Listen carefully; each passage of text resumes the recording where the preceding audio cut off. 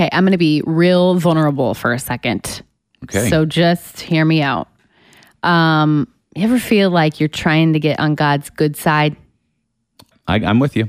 Almost like he's a parent, like he's called our father.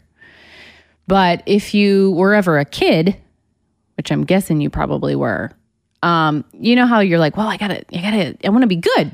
I want to do the right things. I want to be good. I want to be on my parents' good side. I don't want to get in trouble. There's this thing.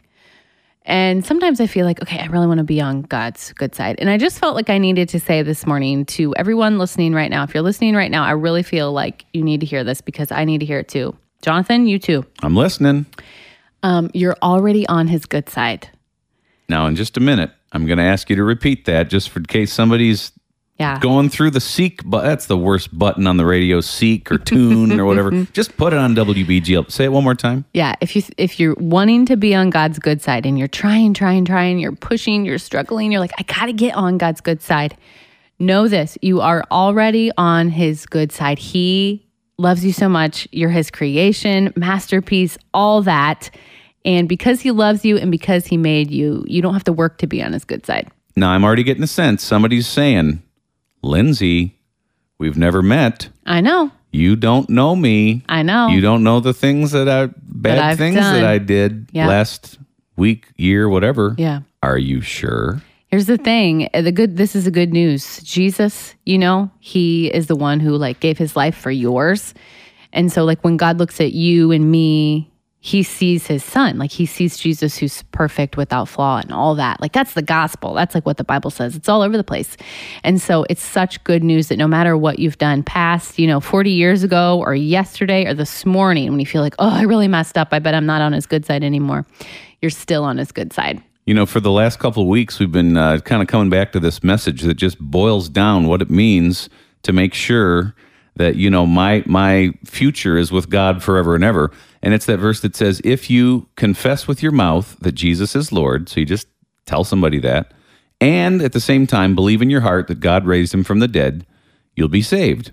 And that's the truth. It's from Romans 10:9. But we didn't mention what the next verse says, which kind of speaks to what you're saying, Lindsay. It says, in multiple places, the Bible says this, everyone who believes in him will not be put to shame. Yeah. Love it. Decidedly, this show is about Jesus and food. If you like Jesus and food, or even if you only like one of them and maybe you'll get to like the other, just hang around with us. Yeah. Specifically, sometimes we like to share food memories. Okay. And I'm grappling with some struggles this morning in regards to steak. Okay. My appreciation of steak is far deep and wide. So we were just talking off the air here a minute ago about how in our childhoods, one of the things that was served oftentimes was Salisbury steak in a frozen box. Oh, kids these days are so lucky. They just have such good food. But no, in the 90s from Aldi, you would get the Salisbury steak. It was in a little cardboard box, basically. It had this little film on the top that you peeled off, and you put that right in the oven, just like that. It was frozen hard as a rock. Yeah. But it came out, and it was pretty good. It was good. I'm not going to lie. So I have appreciation for that kind of, if you can even call it steak.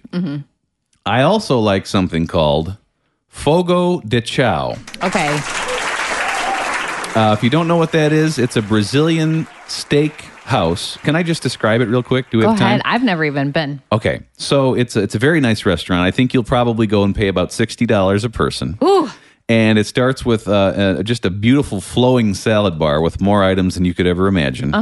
And then you fill yourself up on salad unless you're smart and you've been there before and you don't do that. Yeah. And then your main portion has to do with the fact that there are an untold number of servers whose job it is to bring by a whole rack of meat that they carve off at your table, and they put it onto your plate. People that have been to Brazilian steakhouses are thinking, "Yeah, I know," but there's so many people that don't know. And here's the thing: there might be a variety of anything from 7 to 10 to 12 different kinds of meat, steak, pork, chicken.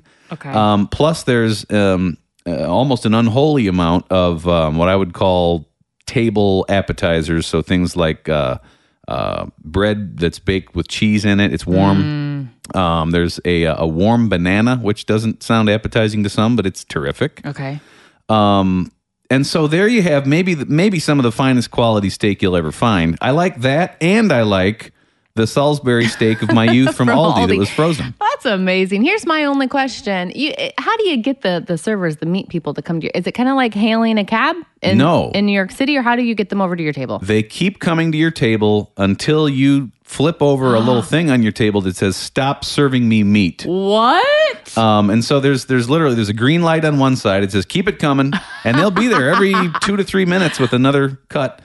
And then if you turn it off to red, or you need a little break, you need a little digestion time. Time out. Oh my goodness.